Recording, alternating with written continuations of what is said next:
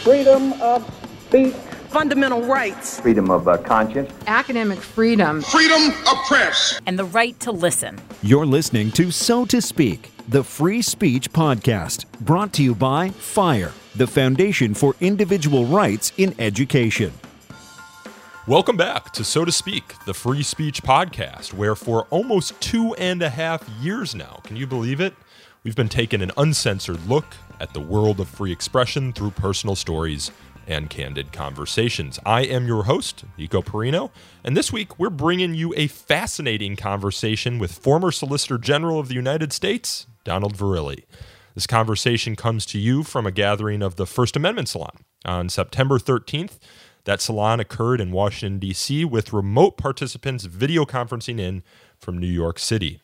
As you may recall from past First Amendment Salon episodes, such as our Masterpiece Cake Shop debate episode and our episodes with the ACLU's David Cole and former Seventh Circuit Judge Richard Posner, these salons, they're quarterly gatherings of the First Amendment community where we have a 90-minute discussion with some of the community's leading thinkers concerning a timely topic related to, of course, freedom of expression.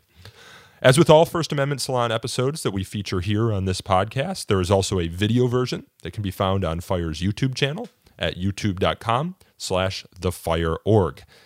Now, I'm not going to provide a full biography of Donald Verrilli since University of Washington School of Law scholar and regular So to Speak guest Ronald Collins will provide that for you. He's leading the conversation today with Mr. Verrilli. So I'll just note that Mr. Verrilli served as Solicitor General, which is the position occupied by the person who is appointed to represent the federal government of the United States before the Supreme Court. And Mr. Verrilli held that position from 2011 to 2016, and actually is the seventh longest serving SG in American history. Another thing I'll note before I turn this conversation over to Ron and Mr. Verrilli is that there are a few moments during the course of this conversation that Brett Kavanaugh's name and his judicial history come up. In particular, there's a discussion of a First Amendment case that Mr. Verrilli argued in front of the District of Columbia Circuit Court, in which Judge Kavanaugh sat in on oral argument, but he actually didn't participate in the judgment. That case was, if you want to look into it, Archdiocese of Washington versus Washington Metropolitan Area Transit Authority. Now, of course, since this conversation was had on September 13th, the news of the sexual misconduct allegations against Judge Kavanaugh had not yet landed, and the presumption among most in the room was that Judge Kavanaugh would be nominated. That's how it looked it was going to turn out. And I actually have another podcast coming down the pike that was also recorded before the news of the sexual misconduct allegations and contains some of the same presumptions. I'm actually recording this introduction on Friday, September 28th, the day after Senate testimony regarding the allegations, because I'm recording it today because I'm actually heading on vacation to Europe later this afternoon and won't have time or the equipment to record this introduction while I'm abroad. So in any case, this is a long way of saying I have no idea what's going to happen with Judge Kavanaugh's nomination, and neither did the participants in the September 13th First Amendment Salon. The news, as most of you know, is moving very fast, and a lot can happen between today, when I'm recording this introduction, and next Thursday when this podcast comes out. So please keep that in mind and stay tuned. We're not intentionally seeming disconnected from the news cycle. And now, with that out of the way, I'm going to turn it over to my good friend Ron Collins to formally introduce the salons, the First Amendment salons, and our guest today, former Solicitor General of the United States, Donald Verrilli. All right, greetings to our viewers in New York, and greetings to our visitors here in Washington, D.C. at the law firm of Ballard Spahr. I'm Ron Collins, the co-chair of the First Amendment Salons, along with my colleague Lee Levine and David Scover, who's in Seattle right now. And I'm pleased to say that this is the 18th First Amendment Salon that we've had, dating back to April of 2014, And the First Amendment Salons are really a series of programs designed to emulate the Madisonian guarantee, the idea of uninhibited and robust and civil discussion on a variety of First Amendment topics, all having to do with freedom of speech, freedom of press, and freedom of assembly. To that end, the salons engage members of the First Amendment community, be they journalists, professors, activists, or practicing lawyers. And the idea is to engage them in an ongoing discussion about some of the key free speech issues of our time. And in that regard, we are delighted to have Ballard Spahr as our sponsor, the firm that makes these salons possible. And we are in good hands with them, and we want to thank again everybody at this firm for making the salons possible.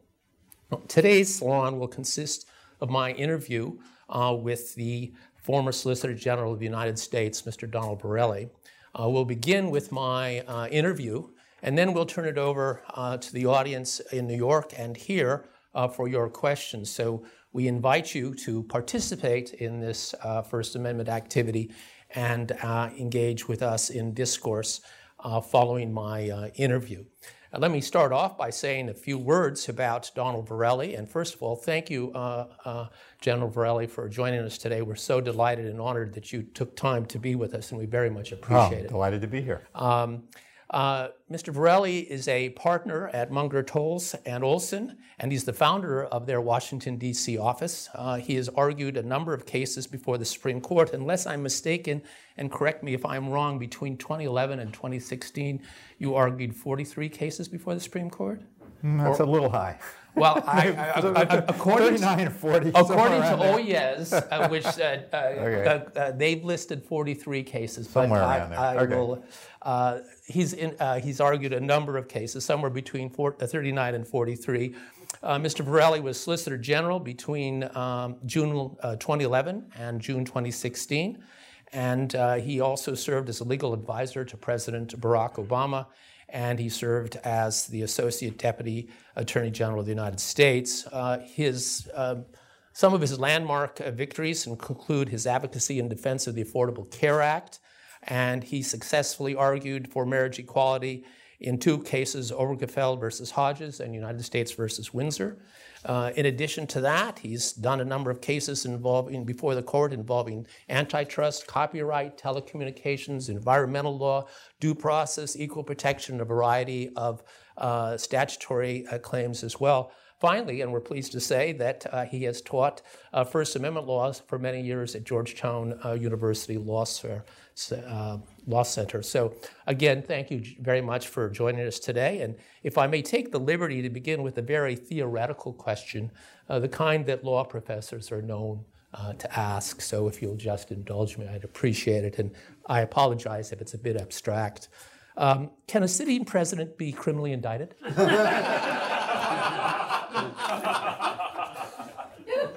So maybe. No. I'm the professor. Maybe, it depends. But actually, in all seriousness, I just want to thank everybody for making the time to spend their evening here doing this. I really appreciate it in New York and here in D.C., so thank you very much. And what's your next question? Okay, all right. Well, I take it we'll defer on that one. Is that correct? All right. Well, let me ask you an easier question then. In June of 2016, when you announced you were stepping down as Solicitor General, Nina Totenberg stated the following. Initially, his style was low-key, seeking to have a conversation with the justices. But after a year on the job, he decided he was being too deferential and had to be effective. He had to confront the justices more directly during oral arguments. The somewhat more aggressive style helped him win many important victories for the administration. Was Nina Totenberg correct? Well, I don't know if she was correct about the helped him win part. May have had nothing to do with it. It made me feel a little better. But this is something actually that Paul and I talked about at the time, in that I did start, essentially I think she's captured something accurate and was conscious on my part, that at the start of my tenure I was in a much more kind of deferential mode in terms of argument with the justices, and I felt that it did not work to my benefit. It was in a way a deliberate choice, because as an advocate before the court and in general in private practice before going into government, I was a pretty aggressive oral advocate. And I thought that that style wasn't going to work well as SG, so I made a conscious choice to dial back. And I dialed too far back, I think, essentially. And in part that's because, it dawned on me over the course of the first year that that was true, and I got good advice from Paul on this.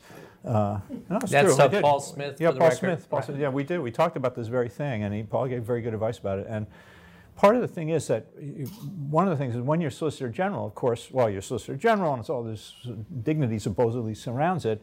On the other hand, you're arguing the most important cases, and you're arguing the most important cases at a time when there's a lot of ideological conflict, and therefore the bench, it tends to be very hot in those cases. And if the bench is hot and you're not, you get back on your heels too quickly, and you stay back on your heels. And so I felt like I needed to dial up in order to maintain some more semblance of control over the argument and get my points out. And it was a long-term project. I felt like actually, it's lucky I got to do the job 5 years, which is longer than most people get to do it. I felt like by my fourth year I got the dial to the right place. The second and third year I was still kind of fiddling with the dial, but by my fourth year I got the dial to the right place, I thought, and was arguing it in the right way, respectful but aggressive. And if I got pushed, I pushed back, and was willing to sometimes take pretty sharp issue with justices in particular situations. And so the last 2 years, I felt like I had gotten it right, but it didn't take me that long to really feel like I had the dial in the right place. Well, there are a number of Supreme Court advocates here and in New York City. I'm curious, from your point of view, what are some of the do's and don'ts for a Supreme Court advocate, in your view? Yeah, well, I could go on all day about that, I suppose. Well, let's make it a little shorter than that. Yeah. So, in terms of do's and don'ts, I guess the number one do is answer the question, and the number one don't is evade the question, because you just they're really smart and they're really well prepared and they ask really tough questions, and you need to be able to grapple with them, if you try to evade rather than grapple with the questions you're being asked, you just get yourself in more trouble. And so I think that's part of it. The other really important part of it, given how hot the bench is learning to speak in phrases as opposed to sentences. And instead of the answers are a good answer is yes because X, or no but Y. They're not complete sentences. And to the extent you even try to construct complete sentences as the first part of your answer, very often you can't get it out. So get your point out in phrases, make space, and then keep talking. So I guess it would be those two things. Be direct, be forthright, and be succinct. I want to ask you. You clerked for Justice William Brennan in the United States Supreme Court, and before that for Skelly Wright. Is that right? Yes, it is. Yeah. So I want to ask you about two cases when you were a law clerk, I believe, in 1984-85 term, and contrast them with two cases that you argued when you were Solicitor General. Okay. And see how. So if we go back in time to 1985, the United States Supreme Court, when you were a law clerk to Justice Brennan, decided a case called NAACP versus Hampton County Election Commission. And there the court, by a 9-zip margin, held that Section 5 of the Voting Rights Act required that changes in election practices involved there had to be cleared by the Attorney General prior to their implementation.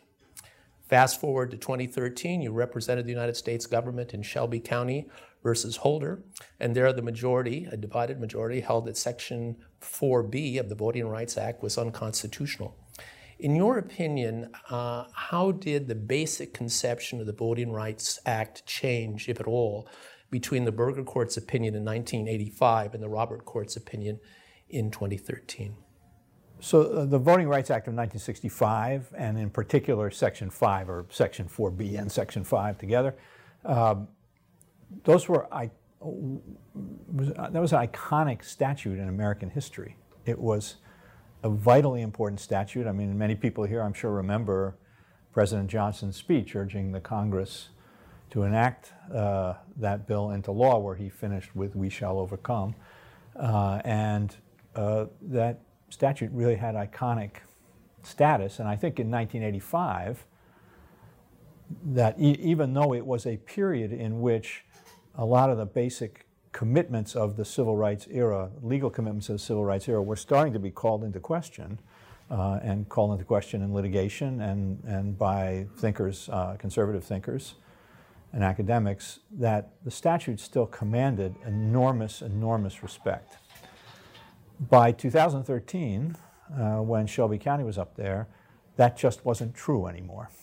It was true for a part of the population and a part of the legal academy and a part of the judiciary, but it was not nearly as pervasively true as it was. And then, so as a result of that, I think the passage of time created space to challenge the law in a way that just, I don't think, was realistic for people who might have wanted to challenge it in the 1980s. And so as a result, you ended up with the 5-4 decision that you did there. I want to do two other cases. Again, one from 1985, a divided court had decided a case called FEC versus National Conservative PAC.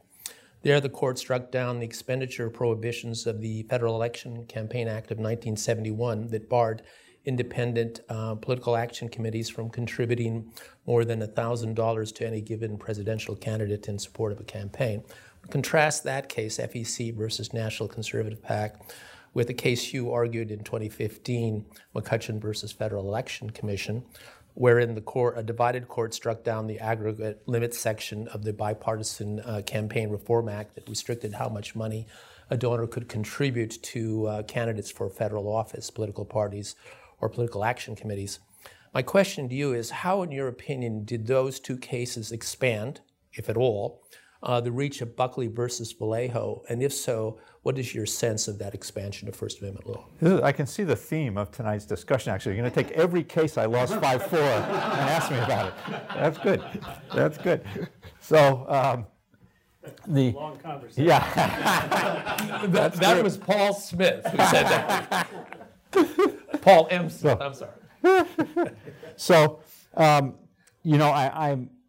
embarrassed to say I don't remember the details of the 1985 case especially well.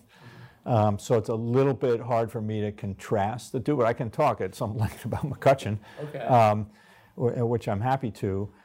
I do think that, a couple of things about McCutcheon that were significant. One is it did overrule a part of Buckley. And now it was a part of Buckley that had been criticized as being weakly reasoned, but it overruled part of Buckley. Buckley had upheld the provision of the statute that was struck down in McCutcheon, for one. Another thing I thought that was quite striking about arguing McCutcheon was that the kinds of arguments that I was pressing in support of the statute, arguments that were focused on the reality of the risk. McCutcheon was a case about bundling, limits on a number of individual contributions one person could bundle together and give.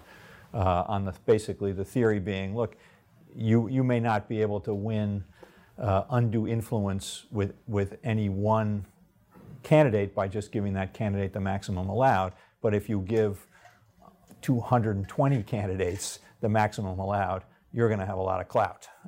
And that sort of was the essential theory behind the limit on the aggregate contributions you could give.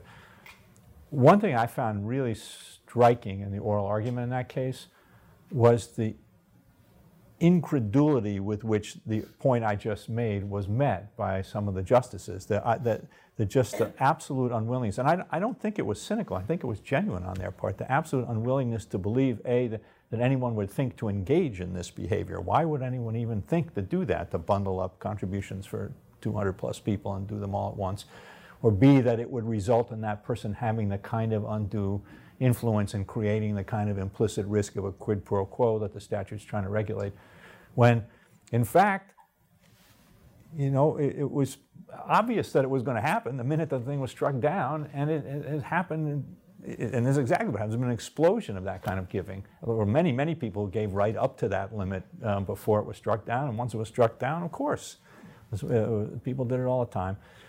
And so I found that to be quite striking. And to me, that as much as anything else was a harbinger about where we're going on questions of the First Amendment and campaign finance regulation, in that the thing about McCutcheon that was it was a step that was different. Even, you know, people got very strong feelings about Citizens United, but Citizens United at least was about expenditures, and McCutcheon was about contributions, and it was the willingness of the court to call contribution, now aggregate, not individual, but to call contribution limits into question and to strike down contribution limits. And as I said, based, at least to my mind, on their own instincts rather than any real sense about how the world would work in the absence of a limit like that, it made me think that over time, that contribution limits really are in the crosshairs. And well, which brings me to my next question. What is your view of the quid pro quo doctrine as articulated by the majority in the McCutcheon case? So, this is just me talking here, not the United States, right? We understand. Right? Okay, it's just me talking. But, you know, to me, the idea behind these laws, it's in part about the quid pro quo in the narrow sense that the McCutcheon court identified it, that it's got to be essentially the equivalent of a bribe or something that or looks pretty darn close to a bribe. But, you know, what these laws are really about, to me, is preserving the public's confidence in the integrity of the electoral system, and that as much as anything else, what these laws are designed to do is to give the public some faith that the system's on the level. Do you think this doctrine does that? The court's doctrine? No, I think that's what I find troubling about it. The concern I have about it is that, to the extent you find the only legitimate government interest here being the interest that McCutcheon described, that very narrowly focused quid pro quo kind of interest being the only interest that you'd be willing to recognize as compelling, you're really taking off the table the ability of Congress to make judgments that the public's faith in the system is at risk, and that needs to be addressed. Now, having said that, I realize that laws that purport to address that risk have to be scrutinized to make sure that they're not really just incumbent protection devices. You know, there's always going to be a motivation on the part of legislators to protect their interests, and so not saying that scrutiny of these laws is unwarranted, but I do think that by narrowing the view of what counts as a compelling interest to justify regulation in this area, the court is missing something that's very important, and I do think you see it manifest itself now in the public's cynicism about the processes of government. You know, it's worsening and deepening, and I think decisions like, I mean, everybody's focused on Citizens United, but I think this basic idea that, well, there really isn't anything the government can do, really, apart from policing bribery or something just a little bit broader than bribery, to preserve the integrity of the democratic process, I just think that's really a problem. I'd like to ask you about a 5-4 case that somebody else lost. You okay with that? Yeah. Let's see. It was decided last term, Janus versus Ashton. Oh, well, no, that's the same thing, because, of course, I lost Harris 5-4, and had Justice Scalia not passed away, I would have lost Friedrichs 5-4. So don't start with this. It wasn't about you, Ron. That was clearly I'm trying here. All right. But bear with me.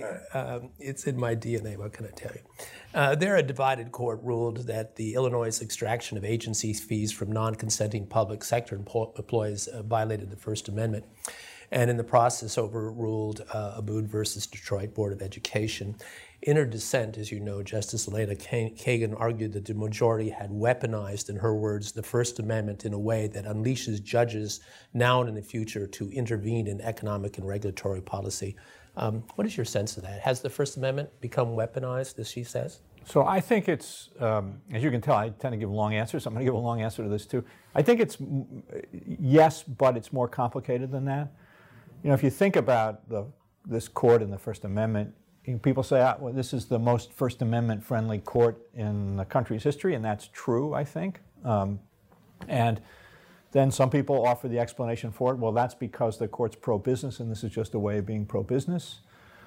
I don't think that's a full, complete, accurate explanation of it, because there are a lot of cases where the court vindicates First Amendment interests. Snyder against Phelps, you know, the Westboro Baptist protest, Stevens, the Crush film, you know, you name it, where it wasn't about that at all, and the court was still vindicating First Amendment interests. And some people say, well, it's, you know, the new, and a variant of that, well, it's the new Lochner.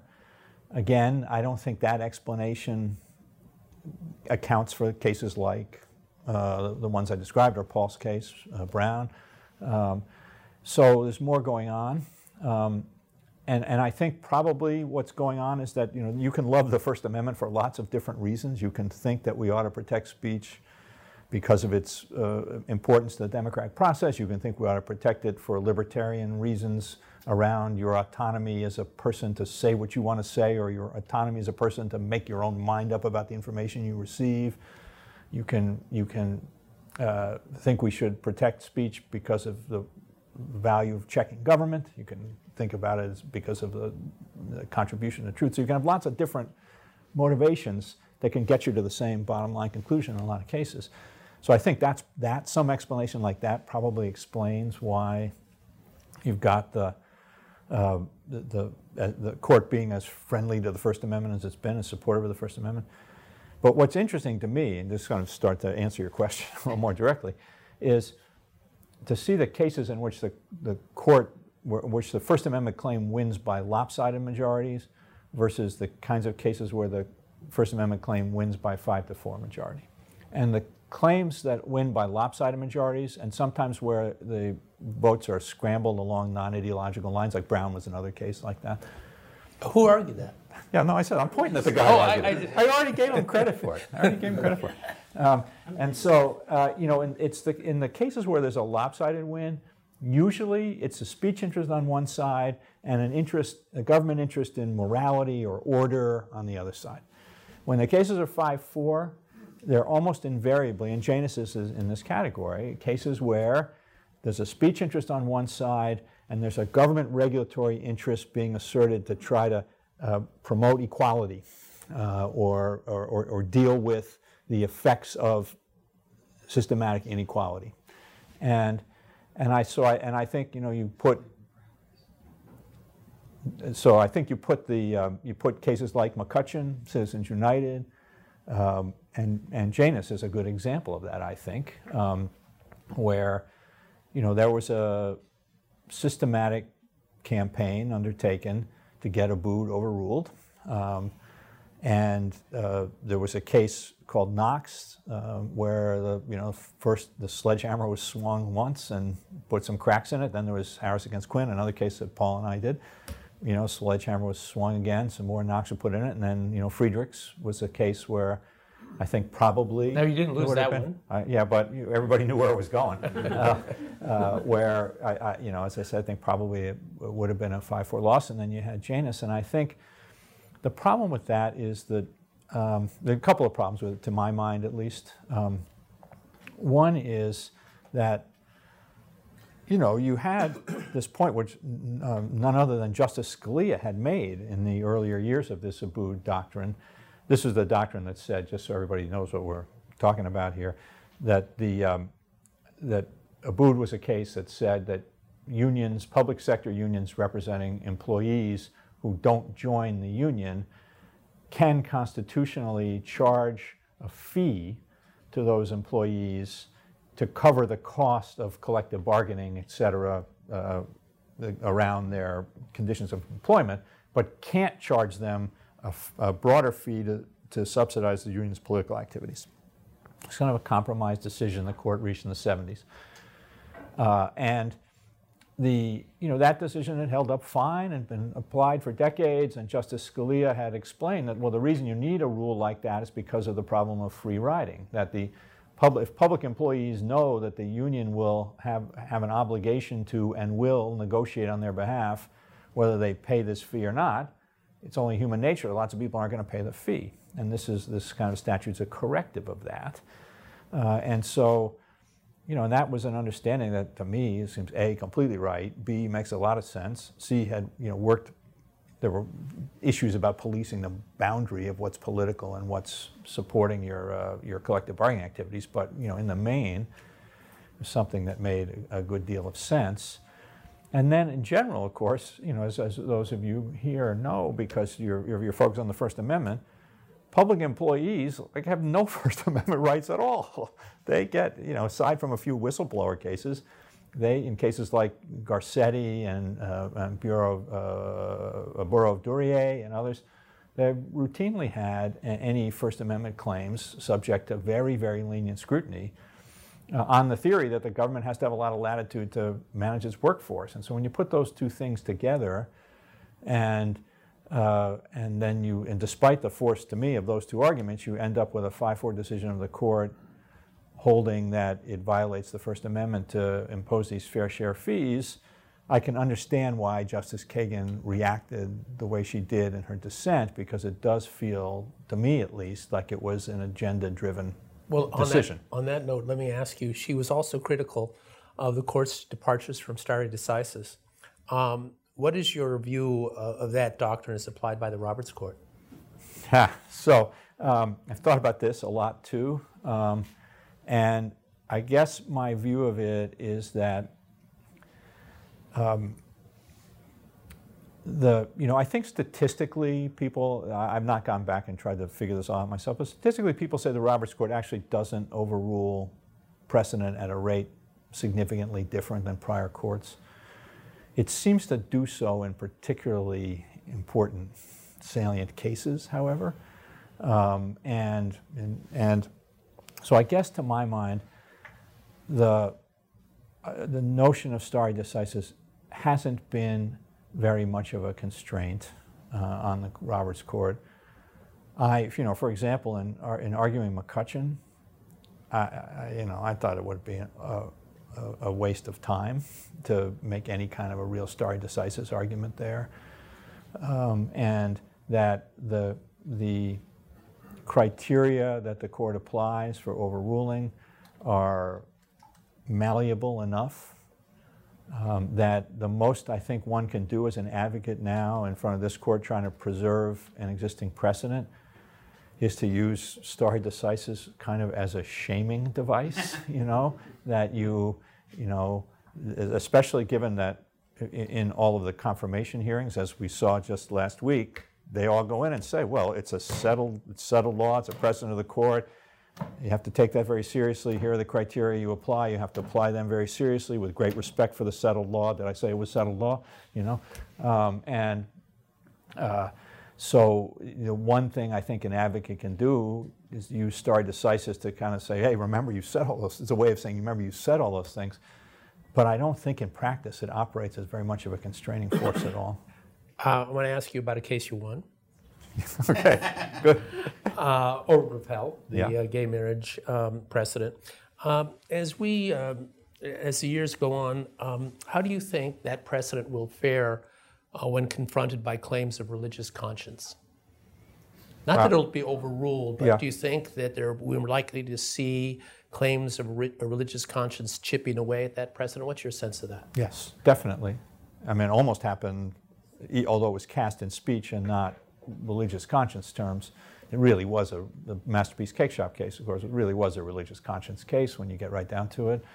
There are going to be claims like that. The court, I think if Judge Kavanaugh becomes Justice Kavanaugh, I think there's going to be a pretty solid 5-justice majority that thinks those claims of religious conscience deserve great solicitude.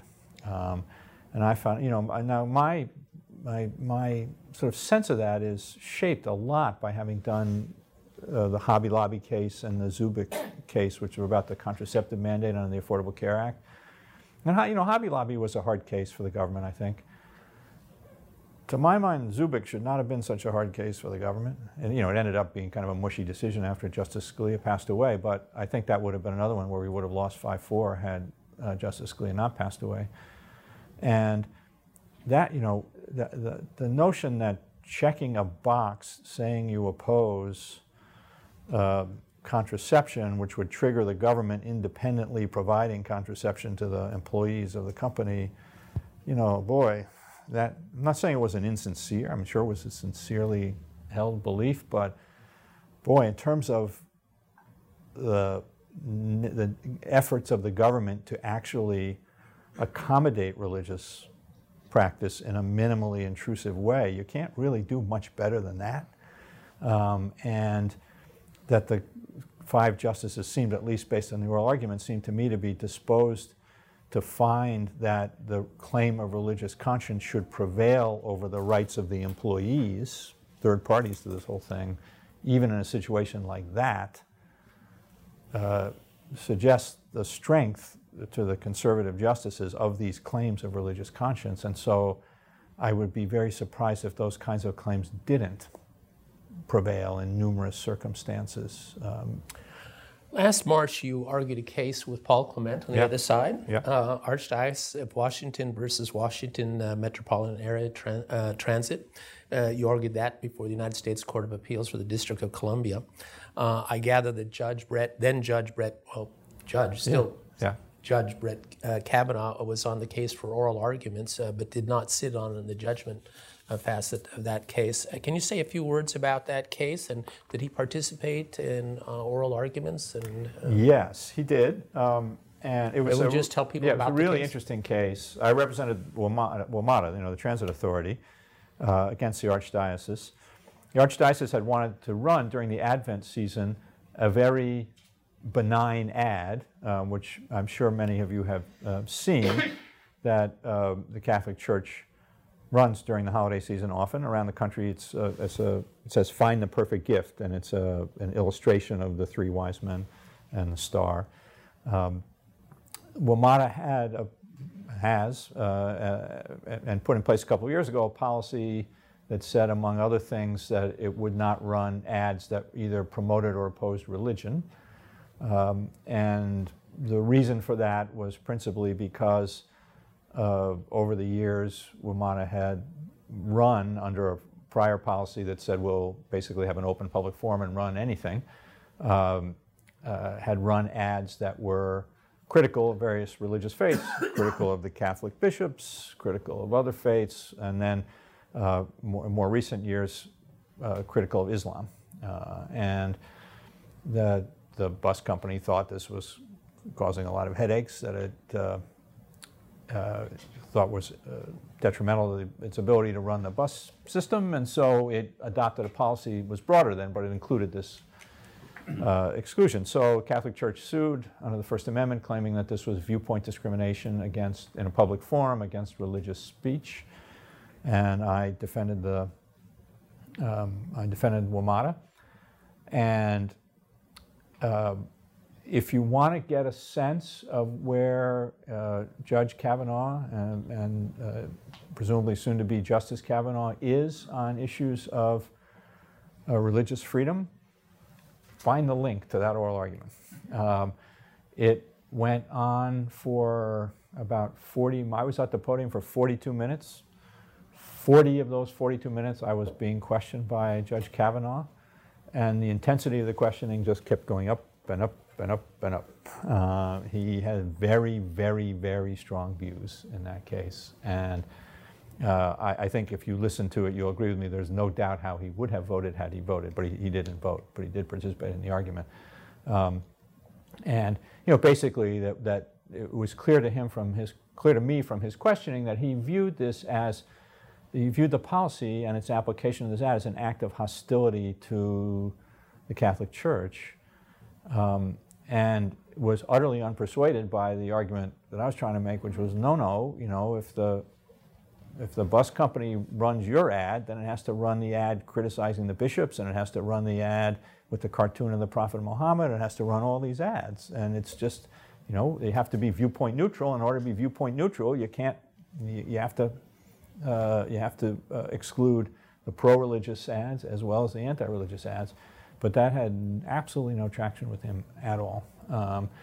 And so this is, you know, I don't want to presume too much. I guess maybe he would have voted differently than his questions and arguments suggested, but I don't think so. I don't think so. So just before we turn it over to audience, I'm going to ask 2 questions, and we call these lightning round, as they say. So first of all, at an Oxford Union event, you took issue with the life tenure for Supreme Court justices. Tell us, elaborate on that. I think an 18-year term would be a good thing for a lot of reasons.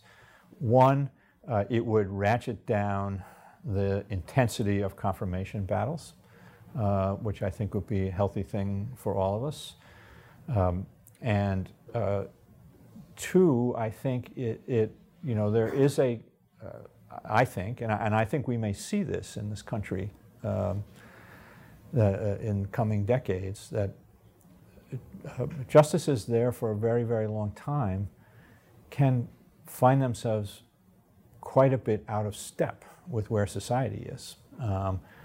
That's not always a problem, but it can be a problem, and it can be a problem, I think, if a majority of the court is significantly out of step. And that given now, you know, when Justice Powell was put on the court, he was what, Paul, 65, right? 60, yeah, mid-60s. Like, no one in a million years would do that now. Neither party would do it, you know. If they could find somebody 29 to put up there and get away with it, they would do it, you know. And so... they meaning Democrats and Republicans. Both sides, sure, yeah. Both sides, because the whole game is how many decades can we control this seat, and so you find the youngest person you can plausibly get through, and so I just feel like one of the things that's tied to a broader concern, which I think I talked about there too, which is.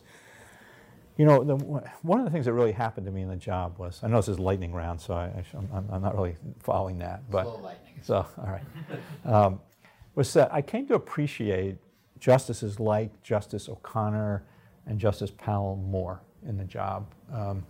Because, yeah, they wrote opinions that law professors like you like to, pick apart because they're not intellectually all that coherent, and there are compromises in all these ways. But they both had an understanding, and you could see it, I think, in the affirmative action context with Justice Powell in Bakke and with Justice O'Connor in the University of Michigan case, that in cases like that, it's a really difficult thing for society if one side or the other walks away 100% the winner.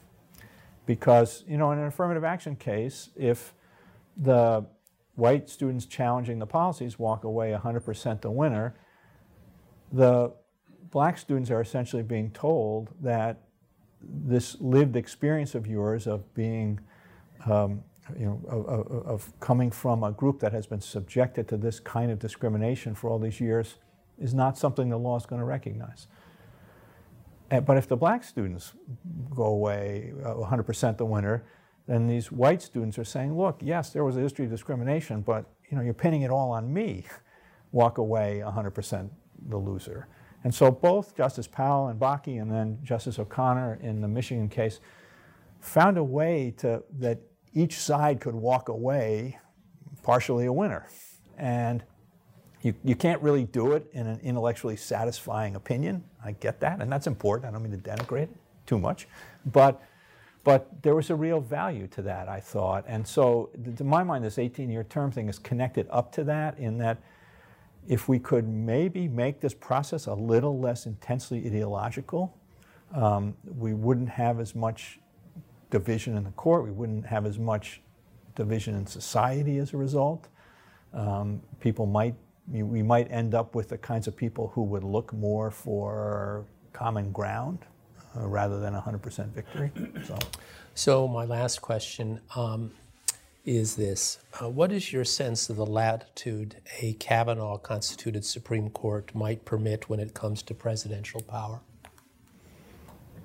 I think that the answer is a lot, although I think it's a mistake to assume that the Chief Justice is in the same place as Justice Kavanaugh, as Judge Kavanaugh seems to be based on his prior writings. Do you mean that in presidential power or across the board? Presidential. I mean, you know, some things they'll be in the same place, some things they won't across the board. In presidential power, I think it would, for example, surprise me a great deal if a case ever got to the Supreme Court in which the question was whether a subpoena could be enforced against the president. In other words, if the United States versus Nixon round 2 came to the court, it would surprise me a great deal if the Chief Justice would vote that the subpoena couldn't be enforced. I don't know what a Justice Kavanaugh would do, but it would surprise me a great deal if the Chief Justice would do that. And the Chief Justice voted against presidential authority repeatedly when I was SG. Now, maybe that was just for ideological reasons, but I don't think so. You know, Zivotofsky, the Jerusalem passport statute case, Justice Kennedy was the deciding vote there. The Chief was in dissent. You know, I can rattle off some other cases too. So I don't think it will necessarily, I think it'll mean that the Chief will have a lot to say about those issues, more than he had in the court with Justice Kennedy on it. But I don't think that Justice Kavanaugh's arrival there will mean necessarily that presidential power is always going to prevail.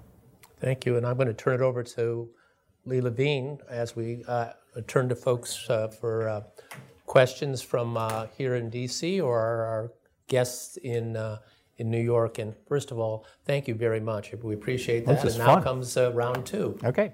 Okay, so for folks in D.C. who would like to ask questions or make comments, there are these little devices all around the table, and you need to take one and press it to talk so that you can be heard in New York and, more importantly, recorded for posterity. So I'm going to start. I'm going to ask a question, and then we'll throw it open to folks here and in New York. So this is a question that I asked to all of our distinguished guests who have appeared before the Supreme Court with some frequency.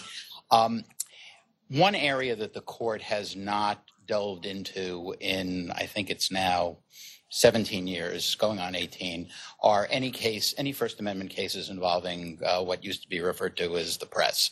And so my question is, do you think that is going to change anytime soon? And if so, and assuming Justice Kavanaugh becomes Justice Kavanaugh, how are we likely to fare?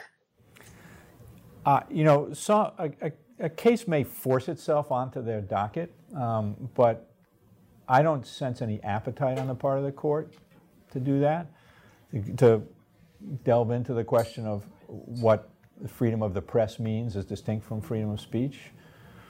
I think that partly that may be because with each passing year, it becomes a harder question because you have to sort of, in light of all of the changes in the ecosystem of expression that have occurred as a result of technology, who's the press?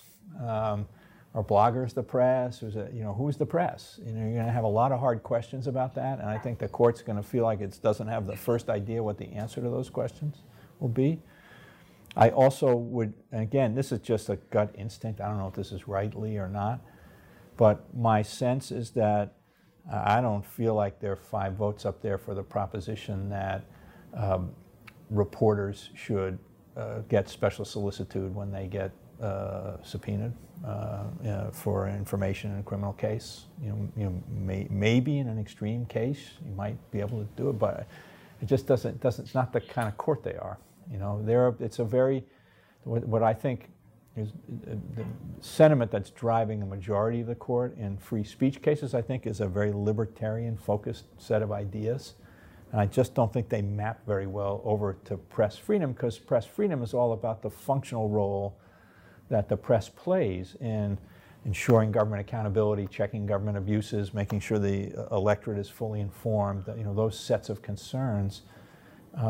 I think they motivate some of the justices, but I don't think that's the essence of where they're coming from on free speech. And so I wouldn't be optimistic that they would embrace a more robust concept of freedom of the press. And so I think if you put those two things together, that the question of who the press is and all the definitional problems that would arise if they really start taking the idea of freedom of the press seriously as a separate font of constitutional law with what I'm just, again, instinctually think are going to be their predilections, I would not be an optimist about it. Questions, comments, anybody in D.C.? Yeah, I have a question. First of all, thank you for your remarks. It's been very interesting. What do you think of the idea, or do you think it would ever happen if or when the Democrats take control of entire Congress and the White House, packing the court to dilute the conservative I think majority? This is going to be a big problem. I think we're going to face it. If I don't know what's going to happen, nobody knows what's going to happen. Assuming we have an election in 2020, that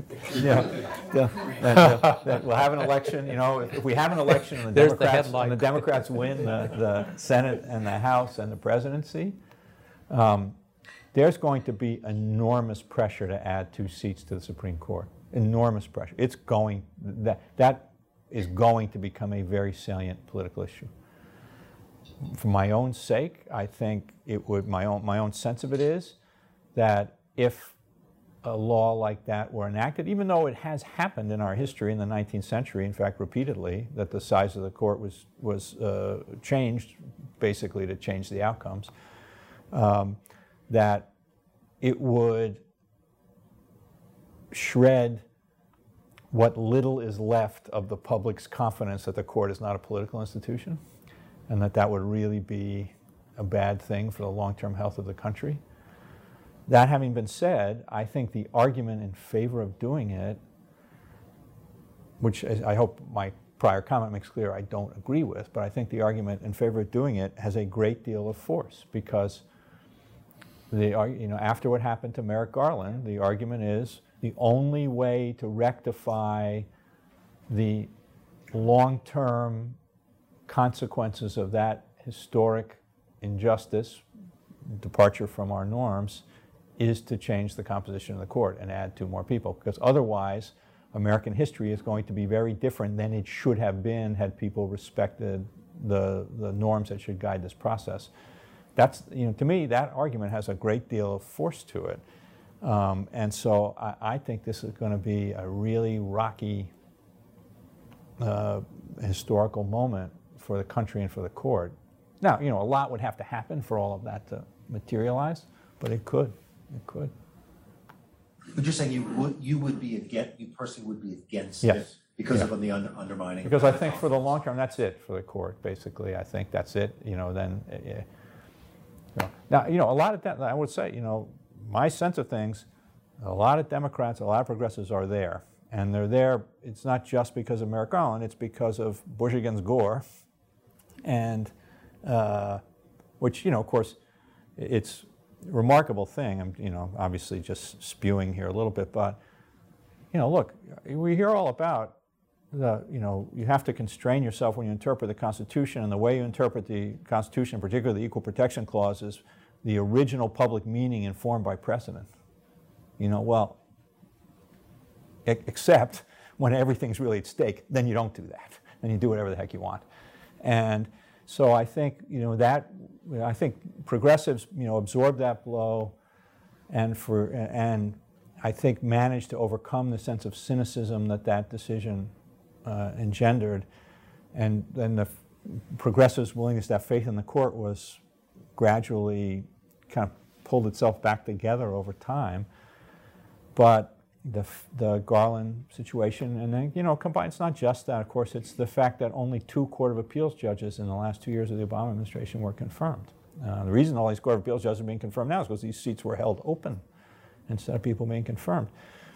There's a lot of progressive people who think this is all just a sham. There's no independent integrity to the judicial process. It's all just politics. It's all just manipulated. And so, why shouldn't I support an expansion of the court? I think a lot of people are going to think that way. I don't, but as you can tell from what I'm saying, it's got force to it. Kevin?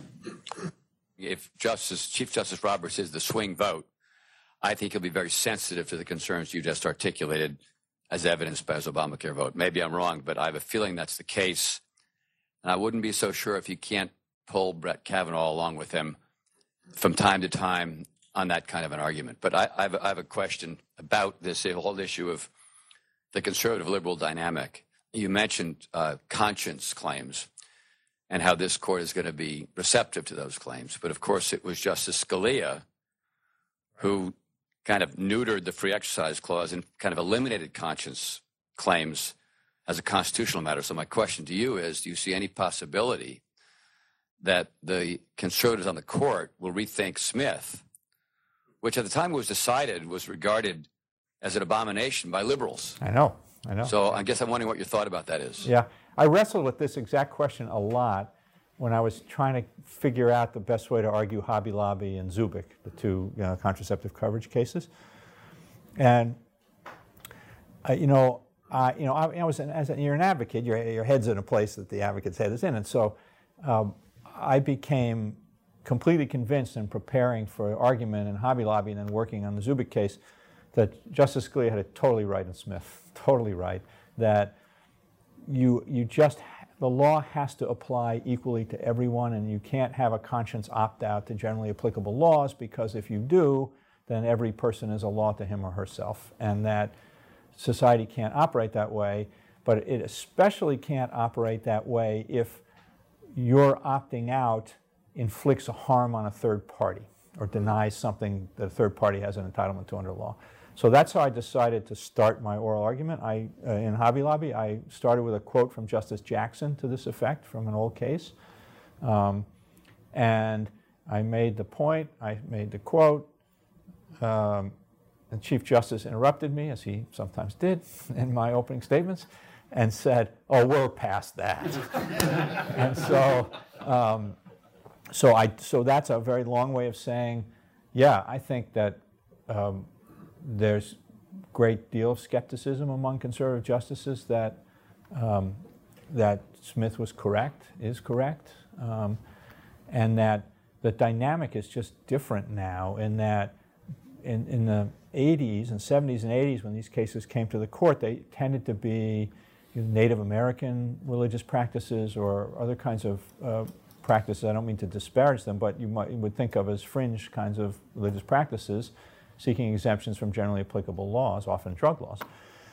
Now they're very different. Now it's mainstream religions whose adherents feel like the tide of society is moving away from them in a way that threatens what they really believe in, and those kinds of claims just have a different sort of resonance. And so I think probably it wouldn't surprise me at all if Smith got rethought. And I don't know what, maybe liberals will agree with it, but I don't think so. I don't think so. A question about campaign finance cases. The argument that overturns or limits campaign finance law is corruption, and yet the court tends and does define corruption as quid pro quo corruption. Historically, if you go back to the founders, corruption was not included quid pro quo, but it was a very small part of it. It was really undue influence. And I was wondering how we got to the point where corruption, which would attempt to deal with it, that would justify broad campaign financing laws, has been narrowed to quid pro quo corruption. Yeah, so another not short answer, sorry. But so in preparing for McCutcheon, I got a call from a friend who I'd worked with in the government and was then back at Harvard, Dan Meltzer, who's now sadly passed away, saying, Larry Lessig, who's at Harvard, has got a lot of thoughts about that. He'd like to come see you. And so I said, okay, sure. And Larry Lessig came and saw me. And he made a pitch kind of along the lines that you just described, David. And he said, if you go back to the historical evidence, you'll see the framers had a much different sense of corruption, and that we really ought to ditch the kinds of arguments that we were making in support of the law in McCutcheon, and make that kind of an originalist argument instead. So I asked him to send me a bunch of stuff. So he sent me a bunch of stuff, and then I gave it to my team of genius lawyers in the SG's office and asked them to look at it. And I looked at it, and I thought about this a lot, and I thought that this was never going to work as an advocacy strategy. That it's undeniably true that the framers' concern about corruption of individual political actors went far beyond the notion of quid pro quo corruption. I don't think there's any doubt about that. But what the historical record didn't show to me, at least, based on just this one look at it back then, was a few years ago now, what it showed to me was that was the meaning of corruption, not that was the meaning of the First Amendment, and that yes, there was a broad concern about corruption, but did that mean that the framers thought that the government ought to have great latitude to regulate expression in order to deal with that problem of corruption? And on that, I thought, again, just my own judgment, but on that I thought there was a real paucity of historical evidence, and that one of the key things that the proponents of that point of view focused on was the idea that in defending the House of Representatives in the Federalist Papers and in other speeches and writings, some of the framers said, well, look, the whole point of the House of Representatives is supposed to be especially responsive to the people, meaning the whole people, not some subset of the people who could corrupt it through community money. And I'm sure that's true, but I thought, if I stand up there at the podium and say that, I'm going to get killed. No, there's not a single conservative justice going to think for a minute that was a sufficient reason to read the First Amendment to allow the government to regulate in this way.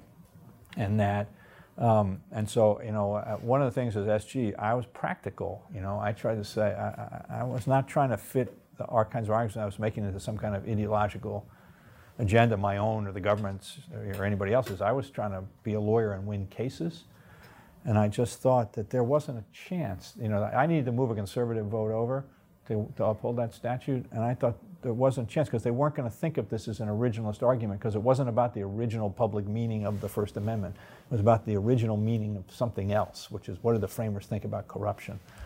And so while I think that there is historical evidence there, what I think that gets to is this misguided idea that the only compelling interest is an interest in avoiding quid pro quo corruption. But I didn't think that was going to translate. And part of the reason was, there are, as with so many of these sort of questions about what the original public meaning is, you can find a Madison quote going one way, you can find a Madison quote going the other way. And Justice Scalia found a Madison quote going the other way, and it's in one of his opinions. And so I just thought, I'm not going to get a fifth vote. Nobody's going to think I'm really making an originalist argument that's going to get me a fifth vote, so I just didn't do it. Let's go to New York. Any questions or comments from New York? Hi, I have a question. It's Matt Schaefer. We spoke briefly about Justice Brennan earlier, and obviously we've been talking a lot about federal courts, but assuming the Kavanaugh gets confirmed and that creates a solid 5-justice conservative bloc, Justice Brennan in the late 1970s said, well, maybe there's something to be done with activist Supreme Courts at the state level. And I was just wondering what you thought about a strategy that engages Supreme Courts at the state level on civil liberties issues, more than the last few years. Yeah, so Justice Brennan was so savvy, I suspect he didn't describe it as activism at the state court level. But there's signs of that already now. The ruling of the Pennsylvania Supreme Court on the redistricting is a really good example of the ways in which state courts can invoke state law principles to achieve results that you wouldn't have any optimism about achieving in the federal courts. And then one thing that's happening, California is a good example of it. but I'm sure it's happening elsewhere too. I'm unfortunately not as up to speed on it as I should be, but Governor Brown in California took very seriously the idea of trying to ensure that the California Supreme Court was an intellectual powerhouse and that would reflect a different set of views about the law and approaches to the law than the predominance of the federal bench did. And so, I think, taking arguments to the California Supreme Court, for example, would be, under state law, would be quite a good idea. And I'm sure there are other states where that's true too. So, as in many things, I think Justice Brennan was wise about that too. Anybody else in New York? Floyd? Yeah. So we have this great First Amendment court, and I agree with you about its general powerful adherence to First Amendment norms. How do you think this court would deal with, because they haven't had many cases in this area, some of the old conflicts which have not been before them, the First Amendment vis-a-vis national security, for example? Who would win the Pentagon Papers case today? So, that's a great question. Holder versus Humanitarian Law Project is probably not a good sign. But having said that, I think and I don't mean to say anything disparaging about the litigants in that case or the issue at stake in that case, but I don't think the stakes were really high enough in that case to test the proposition. Whereas in the Pentagon Papers, the stakes would be high enough. And I think if the court were, in the next Pentagon Papers case, to reject the First Amendment claim,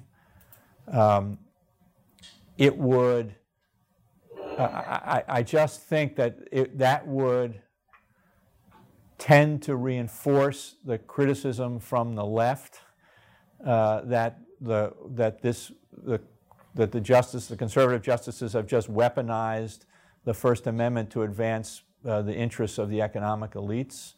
And I think, going to the point Kevin made a little while ago, that the Chief Justice would be, I think, pretty sensitive to that.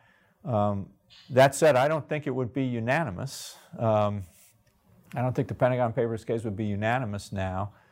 Well, it wasn't then. No, I know it wasn't then, but I don't think it would be unanimous now. I think, and I don't know what a Justice Kavanaugh would do, but I would be nervous about it. The combination of him serving in the White House in the immediate years after 9/11 and being, whatever he's saying in his confirmation hearings, quite clearly played some role in the administration's shaping of its aggressive policies in the wake of 9/11. And then defending them in court on very aggressive Article II grounds. And then his track record on the D.C. Circuit would lead me to think that in most cases he's going to be very highly deferential to claims of national security. So I don't know. But I still think you'd win the Pentagon Papers case this time too. Anybody else in D.C.? I agreed with your point about the court not having much of an appetite to take on press cases, and they haven't in some time. And yet, for new media, for the internet, beginning 21 years ago with Reno versus ACLU up until 2 terms ago in Packingham versus North Carolina, the court has reaffirmed strong protections for new media that empower individuals. At the same time, it's happening at a time in our political dialogue where social media are increasingly being questioned and being argued as that they're tools to undermine democracy. Where do you see that going, where you have a court that is very strongly affirming First Amendment principles for media like that, and at the same time a lot of political argument about the responsibility of social media companies and online entities? So, and I said at the outset, I thought you could sort of roughly at least sort the Supreme Court's First Amendment cases into 2 buckets, one bucket being the free speech versus order and morality kinds of cases where there tend to be supermajorities and there's not clear ideological divisions, and free speech versus government efforts to address inequality or its effects being 5-4 splits. It does seem to me there is some prospect that there's going to be legislation at some point that tries to regulate social media, either to deal with the kinds of problems you just identified, or to deal with, or based on the notion that these entities have accumulated too much economic power and they need to be regulated in the public interest in the way that the oil companies and the railroads were, et cetera. And in those kinds of cases, I would bet that there'll be 5-4 to strike those laws down, because I think they're in that, more or less in that second bucket, and I think you'll have a majority of the justices saying, no, this is not, this goes against our libertarian understanding of what the First Amendment should do, and they'll strike, obviously depend on the particular circumstances, but if I had to bet, in gross, that's what I would bet, that will happen. Anyone else in New York? DC? Steve? Justice Brennan, through most of his time on the court, or maybe all of his time on the court, seemed to take the view that the more speech, the better. Speech can't do so much harm that we can't deal with it by not having more speech. Following up a little bit on Bob's question, do you think he would have had the same attitude about the proliferation of social media, the rapid spread of information in ways that newspapers and maybe even conventional broadcast didn't have that same kind of effect, or would his view have changed? It's so hard. That's like asking that. That's the same kind of question as saying, what would the framers think about what's going on today? It's not quite as far back, but it's like, he couldn't have imagined this world we live in now. So I don't know for sure. But, the Times, it was a good example. My term, one of the cases that was up there was the question of, putting a creche up in a public park. And that was, for my term at least, by far the hardest case for Justice Brennan to decide, because it pitted two things he believed in against each other. It pitted his belief in the freedom of speech against his concerns about government establishing religion. And he didn't know what to do. He just fried his circuits. And so I suspect that the kind of question you're posing would be in the sort of it would fry his circuits category. So I just don't know what he would do, because you're right. He certainly had the view you described. Of course, you would know better than anybody, but he did. And yet I would be surprised if he weren't troubled by some of the consequences that we're seeing now. I may be wrong on this, but let me try it out anyway. It seems to me that most of the people, plaintiffs, asserting First Amendment free speech rights these days are conservatives. And if so, that might reflect the tendency of the court to support them. Is that, am I making some sense? So I've thought about that some, that one way, I don't actually think I agree with this, but one way of thinking about cases like Snyder and Stevens, like why are these people protecting crush videos, and why are they protecting these crazy Westboro Baptist people who are disrupting the funeral of a soldier killed in battle? One way of thinking about that is because they see the principal threat to speech being the imposition of political correctness, on campuses and in municipal governments and state governments controlled by progressives, and in order to have a robust enough doctrine that it can be invoked to limit the ability of public authorities in those circumstances to suppress speech inappropriately, in their view, they need to rule the way they rule. And it's possible, I guess. It's possible. But I think it's deeper than that. I think their concern about political correctness flows from their libertarianism, but I just think that they have they think about these cases in libertarian terms. It's not about making the democratic process work better. It's not about checking the abuses of government power. It's about, individuals get to say what they want and think what they want, and government shouldn't be policing that, either from the perspective of limiting what you want to be able to say, or getting in between you and the information as you receive it. I think that's where they're coming from, and I just think it's genuinely where they're coming from. So I don't think these decisions are instrumental. I think it's where they're coming from. So I do a lot of work on college campuses in connection with free speech, and one thing that's notable to me, I think it's accelerated in recent years, is the sort of increasing sentiment, particularly on the left, of the need to suppress hate speech, offensive speech, and it's cast in terms of harm and making people unsafe, and the need for safe spaces and things like that. Do you see that as more of a sort of a fringe view on the left, or do you see that view getting real purchase in the sort of legal elite on the left, in the judiciary that exists now, and in the scenario like you envision where maybe the left gets control of the court in the future? Do you think that is a serious view moving into the left-wing mainstream, or do you see that as remaining on the fringes? So it's interesting. This is one of the great divisions I have with my 27-year-old daughter. Because I look at what's going on in these, a lot of these settings in college campuses, and I'm going, well, this is crazy. But it makes my 27-year-old daughter furious. And so I guess I don't think it's fringe in the sense that, I think a lot of people my daughter's age who are progressives think this way. And so, maybe if they're dominating the Supreme Court 30 years from now, and they still think the same way, then it might be an issue. But I think were questions like that to come before this court, I don't know. I think they would be 7-2, 8-1 decisions upholding the right to free speech. I don't think, and I think that would be true if Merrick Garland were up there. I just don't think.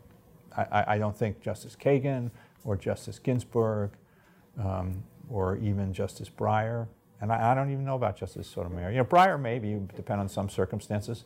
He's got a much more complicated view about the First Amendment than some of the others. But even so, I'd be surprised. I would just be surprised if they found that to be. Forgive the administrative law nerds among us, but what do you see in terms of the future of the Chevron doctrine? So, when I argued several administrative law cases, and one of the ones I argued was in my last term. It's an energy regulation case where it would have been really easy to rule in my favor under Chevron. And I ended up winning the case. And Justice Kagan wrote the opinion, and the word Chevron is not in the opinion. And to me, that was like a huge signal that if she put Chevron in the opinion, that she had the votes of Justice Kennedy and the Chief Justice in that case, and it just was a huge signal to me that if the word Chevron was in that opinion, she wouldn't have had their votes. And so I think that there's a pretty strong predisposition that the basic premise of Chevron is wrong.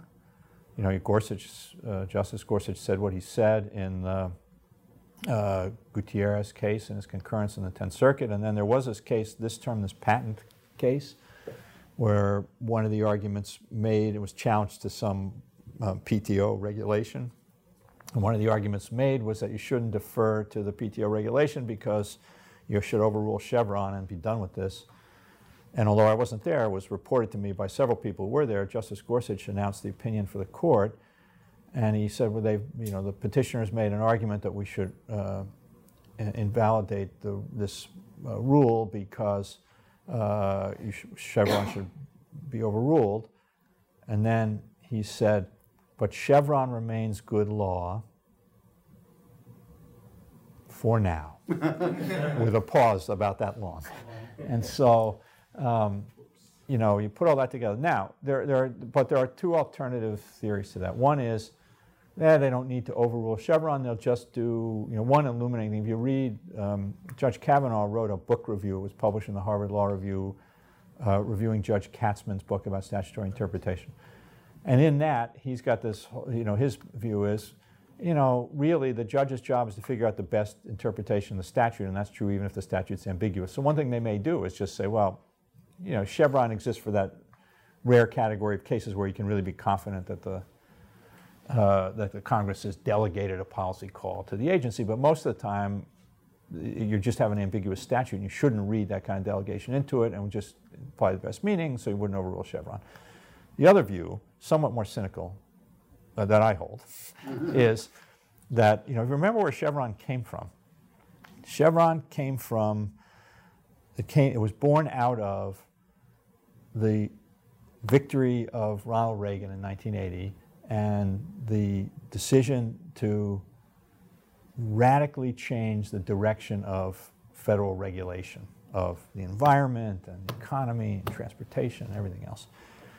And so Chevron was what was at issue was the Reagan administration, EPA's very substantial reinterpretation of the Clean Air Act in a way that made the regulatory obligations of it much less onerous. And it was struck down on the D.C. Circuit on the ground, well, that was inconsistent not only with prior EPA policy, but with the best reading of the statute. And it went to the Supreme Court, and the Supreme Court upheld it on the ground that, well, the statute is ambiguous, and therefore the agency has a range of choice, right? Well, we're in exactly the same kind of historical moment right now that we were in 1980. It's exactly the same. You have, a new administration has come in, it wants to radically reorient the direction of federal administrative action, which is going to require the reinterpretation of the statutes all over the place. And while it may be true that you'll have a 5-justice conservative majority on the Supreme Court, you don't have one in the D.C. Circuit, and the Supreme Court can't review every case. And you've got democratically appointed judges throughout the courts of appeals, Ninth Circuit and other places too. And so people who want to challenge regulations are going to bring the challenges in the D.C. Circuit or the Ninth Circuit. And are you really going to tell these judges, go at it, ladies and gentlemen, go at it, ladies and gentlemen. You can decide this statute means whatever you want it to mean. I don't know. That's sort of like, that's why we got Chevron in the first place. They're not exactly exercising restraint in the Ninth Circuit without that leeway. Yeah, I just wonder. I just wonder. I think we've got time for one more. Anybody? So this court has been, relatively receptive to at least some individual privacy claims, certainly in the Fourth Amendment capacity. What do you think would happen if we had a legislature that passed a right to be forgotten type law? How would it stand in this current court? That's a great question. So I have conflicting instincts about it, in that, I agree with you, and the Chief Justice in particular has been especially sensitive about these Fourth Amendment privacy concerns. Of course, in the Fourth Amendment area, one of the things I came to conclude during my time as SG, because I watched all the arguments, saw 90+% of the arguments in those 5 years. Is that there's a really simple way to figure out what's going to happen in a Fourth Amendment case, which is if the justices can envision the search happening to them, it violates the Fourth Amendment. You can really, I'm not kidding, line up those cases. They line up perfectly along that axis. And so, but to your point, like the right to be forgotten point, I could see the Chief Justice and some of the justices having some sympathy for the privacy right there. On the other hand, it's a highly intrusive regulation of the substantive content of expression, or at least of making expression available. And I just think that they're going to be uncomfortable. I would guess at the end of the day, a majority would probably be uncomfortable with that, both because of what it did on its own in terms of its speech suppressive effect, in the sense of the government sort of in between you and the information, and because of what upholding a law like that might presage or signal about what's permissible for government to do beyond that. So I guess if I had to bet which way that would come out, I would bet that it would be struck down. So. And on that somewhat happy note, I think, please join me in both thanking Ron for conducting the interview and General Verrilli for coming and spending so much quality time with us. Well, thank you. It was really a blast. Thanks a lot. That was former Solicitor General of the United States Donald Verrilli and University of Washington School of Law scholar Ron Collins, with special guest appearances, of course, by members of the First Amendment Salon audience in Washington, D.C. and New York City. Videos and archives of this and past First Amendment salons can be found within the Special Collections section of FIRE's new First Amendment Library, located at thefire.org/first-amendment-library. This podcast is hosted by me, Nico Perino, produced by me and the team at the First Amendment Salons, including Ron Collins and Lee Levine, recorded by my colleague Chris Maltby, and edited by my other colleague, Aaron Reese. To learn more about So to Speak, you can follow us on Twitter at twitter.com/freespeechtalk, or like us on Facebook at facebook.com/so-to-speak-podcast. You can also email us feedback at sotospeak@thefire.org, or call in a question for a future show at 215-315-0100. And I might also add, if you enjoyed this episode or any past episodes, please consider sharing them on social media. It's another way that you can help us build our following, in addition to, as always, leaving a review of the podcast on iTunes or Apple Podcasts or wherever else you get your podcasts. And until next time, I thank you all again for listening.